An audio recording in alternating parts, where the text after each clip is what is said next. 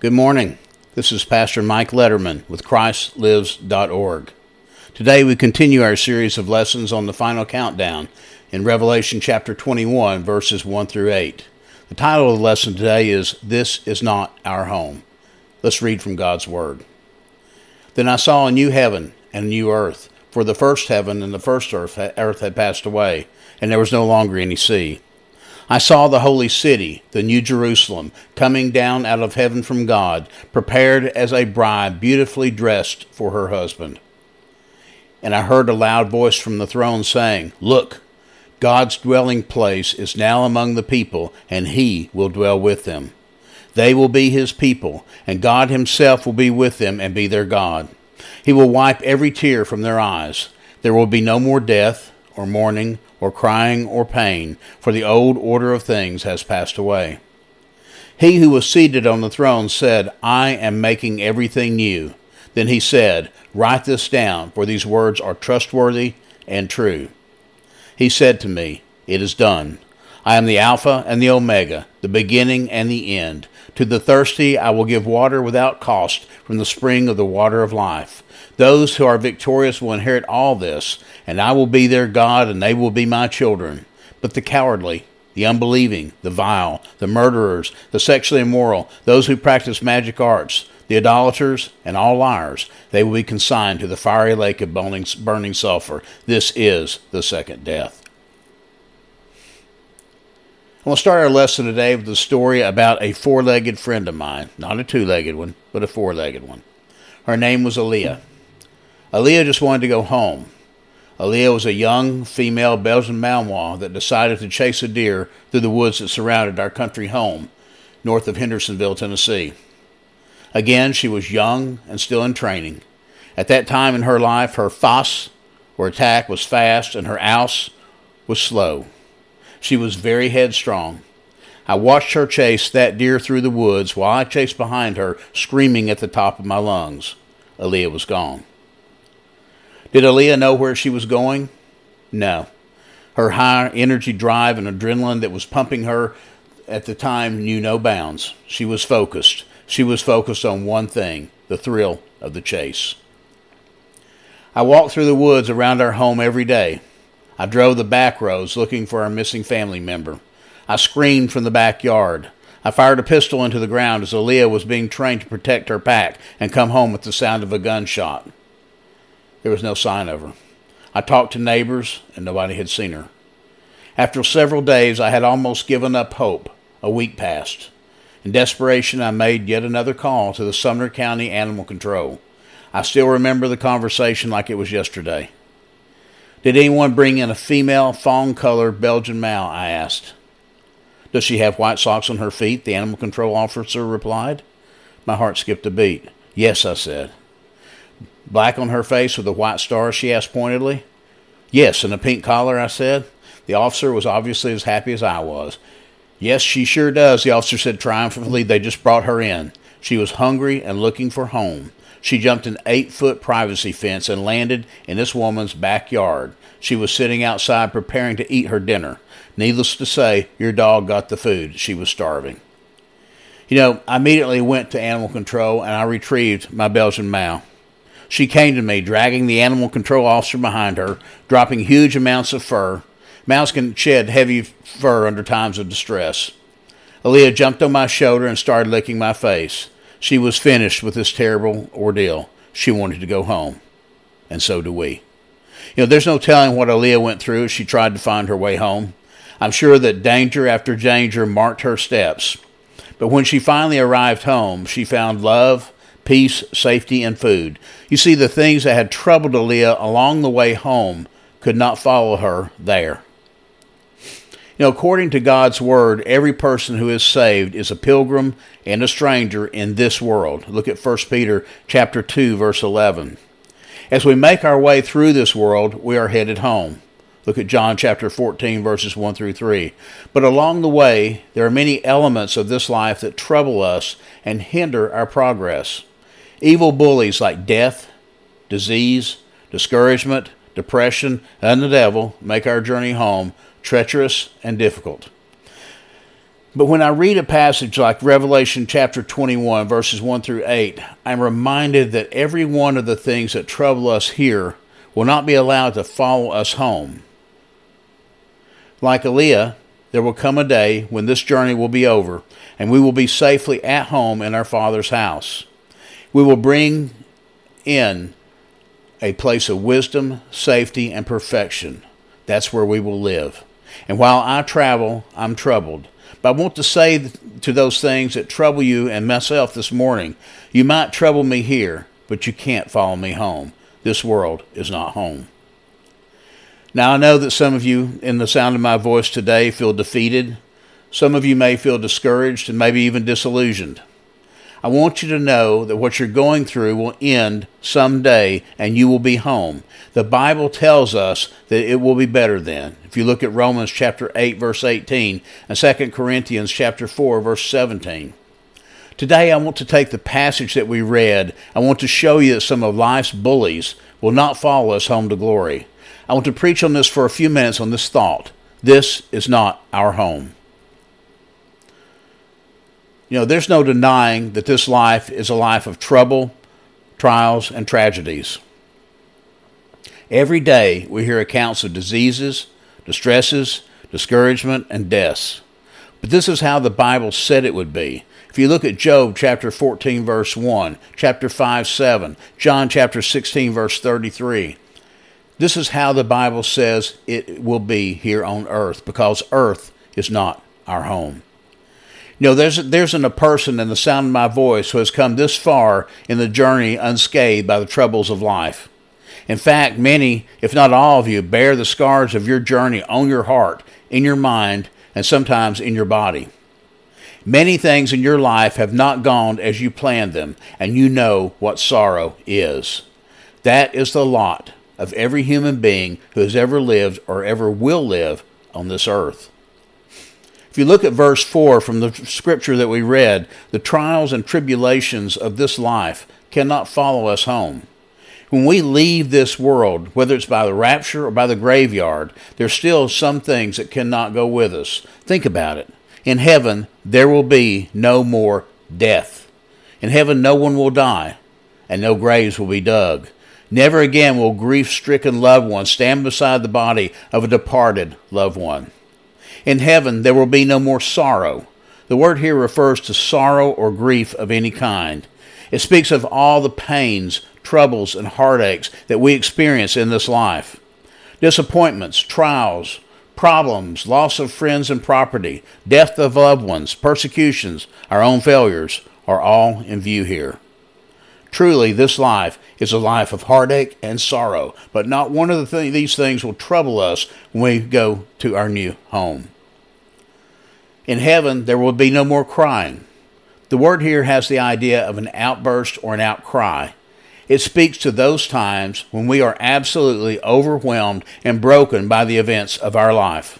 It speaks about those times when we are at the very end of our ropes and we do not know what to do. My brothers and sisters, that will never happen in glory. Life may trouble you here, but it cannot follow you home. This world is not home. In heaven, there will be no more pain. This word refers to labor, toil, or great trouble. It refers to all the diseases, disappointments, and disasters we encounter as we move through this world.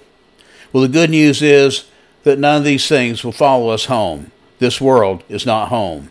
There will be no hospitals, no broken homes, no broken hearts, no trials, and no tribulation. None of these things will go with us to glory. In heaven, there will be no more tears. This is the sum of our blessed promised state in heaven. All the things that drive us to weeping and sorrow here will not be found over there. I want you to know this. You may have sorrow here, but it will not follow you home. The reason why is this earth is not our home. Satan, you can't follow me home. This earth is not my home. While it is true that much of what happens in this life is just part of living in a sin-cursed world, it's also true that a being called the devil causes the saints of God much grief. Satan's desire is to defeat you and to destroy you. Look at 1 Peter chapter 5, verse 8. And he will stop at nothing to see you fall and to see you fail.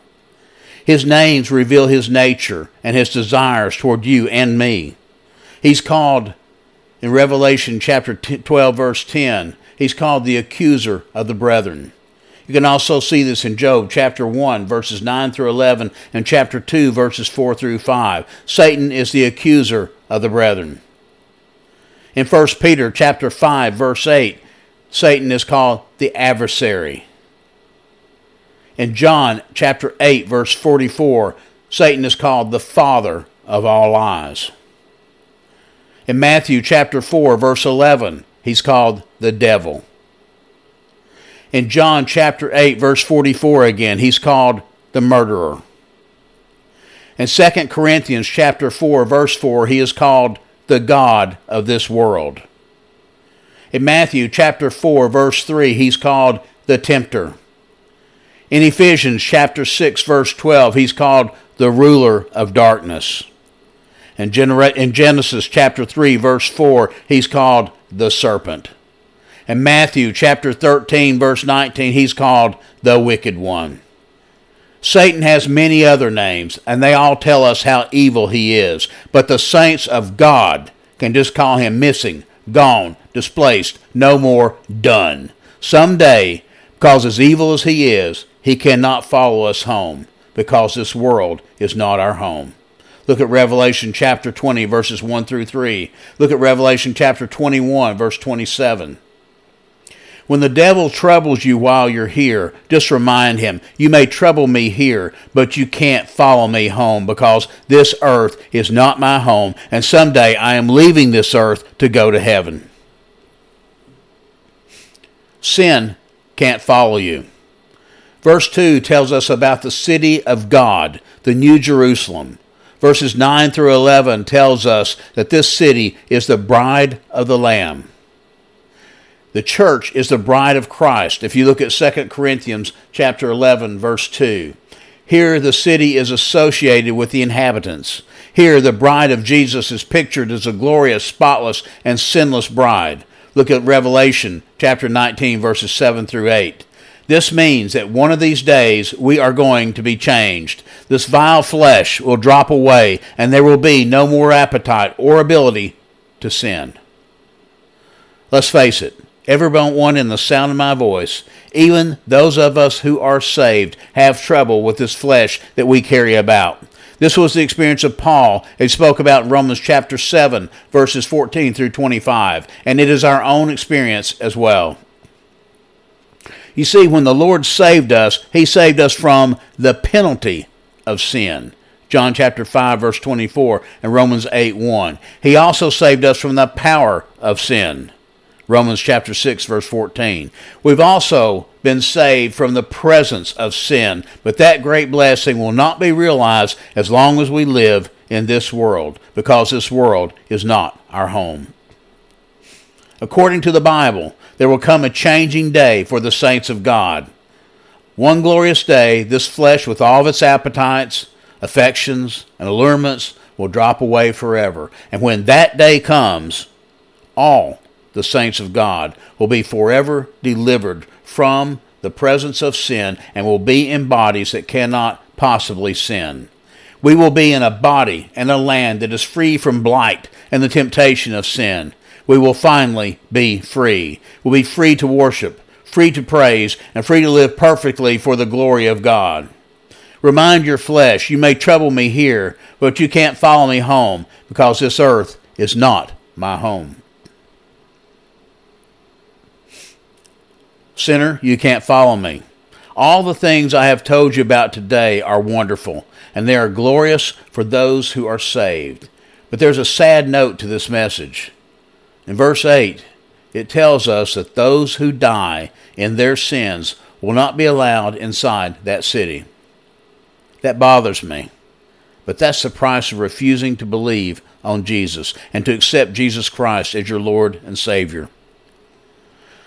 Notice the fifth word of verse 8. It is the word unbelieving. This word refers to those who are without faith and those without trust in God. It speaks about those who have never been saved through a personal relationship to the Lord Jesus Christ. Jesus himself said that those who would not believe in him would not be saved. John chapter 8, verse 24. Friends, you have listened as I have tried to preach about heaven, about some of the things that will not follow us to that perfect land. You may have thought, there's a place I too would like to go when I leave this world. I just want you to know that unless you come to saving faith in Jesus Christ, you will never go to heaven. Your works won't save you. Only the belief in the Lord Jesus Christ and accepting him as your Lord and Savior will send you to heaven. You will instead go to hell, as in Psalms chapter 9, verse 17, and 2 Thessalonians chapter 1, verses 8 through 9 tell us.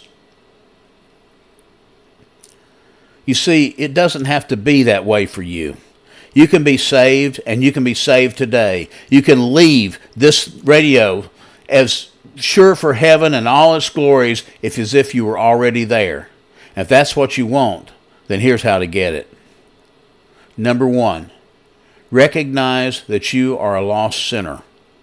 Romans chapter 3, verses 10 through 23, if you'd like to write that down. Romans chapter 3, verses 10 through 23. Recognize that you are a lost sinner.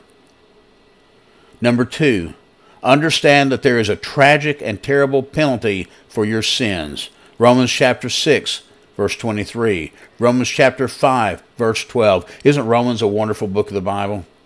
You have to understand there's a tragic and a terrible penalty for your sins. Then you have to realize that God loves you. God loves you, and that his son Jesus died a horrible death to save you from your sins. Romans chapter 5, verse 8. God loves you. Jesus died to save you. Number 4, be willing to come before the Lord, confessing all this to him. Romans chapter 10, verse 9. Chapter 10, verse 13. Recognize, understand, realize, and be willing to come before the Lord.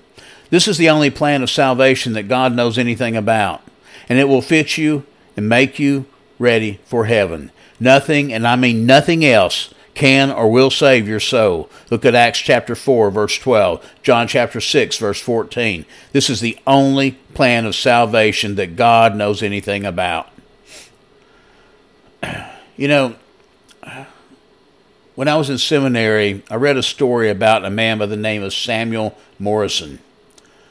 Mr. Morrison was a faithful missionary who served about 25 years in Africa. In failing health, Mr. Morrison returned to the United States. Also traveling home on the same ocean liner was President Teddy Roosevelt, who had been in Africa for a 3-week hunting expedition. As the large ship pulled into New York Harbor, it looked as if the entire city had come out to welcome the president. Music filled the air. Banners wafted in the wind. Balloons flew to the sky. Flashbulbs were popping, and confetti streamed down like snow. As President Roosevelt stepped into sight, the crowd exploded in applause and cheers. It was truly a reception that was fit for a king. While all the eyes were on the president, Pastor Morrison quietly disembarked and slipped through the crowd. None of the applause was for him, and nobody was there to welcome him home. It bothered him. His heart began to ache, and he prayed, Lord, the president has been in Africa for 3 weeks, killing animals, and the whole world turns out to welcome him home. I've given 25 years of my life to Africa, serving you, and no one has greeted me or even knows that I'm here. He then felt the gentle touch of God, and he sensed the Spirit say, But my dear child, you are not home yet. What a joyous thought it is to realize that even presidential receptions pale in comparison to the heavenly homecoming that awaits every child of God. You may be troubled by many things today, but if you are saved, don't worry. We're not home yet. This world is not our home. None of the things that hinder and haunt us here can follow us home. Do you need to talk to the Lord about some of the pressures and problems in your life? Do you need to talk to Him about your relationship with Him? Maybe you're struggling because you're not living as close to Him as you should. Think about it. I'll give this prayer of invitation. Think about it. Bow with me, please. Dear Heavenly Father, as I pray before every sermon, you impressed on my heart that there are still many in the sound of my voice that have not accepted the Lord Jesus Christ as their Lord and Savior.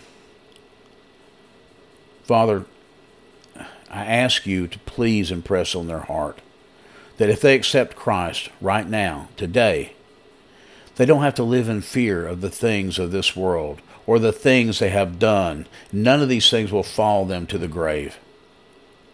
Father, please speak to their heart. Father, I know there are those that have been saved by faith, but they've fallen away. Maybe they're not living a Christian life. Father, I urge you to touch their heart so they can be restored to you. Father, I love you, and I thank you for your Son, Jesus. For it's in His name we pray. Amen. If you made a decision today, I would like to know about it. Please send an email to ministry@christlives.org or visit our website at www.christ-lives.org and hit the contact page. My listeners, thank you for your time and attention today. God bless you. Amen.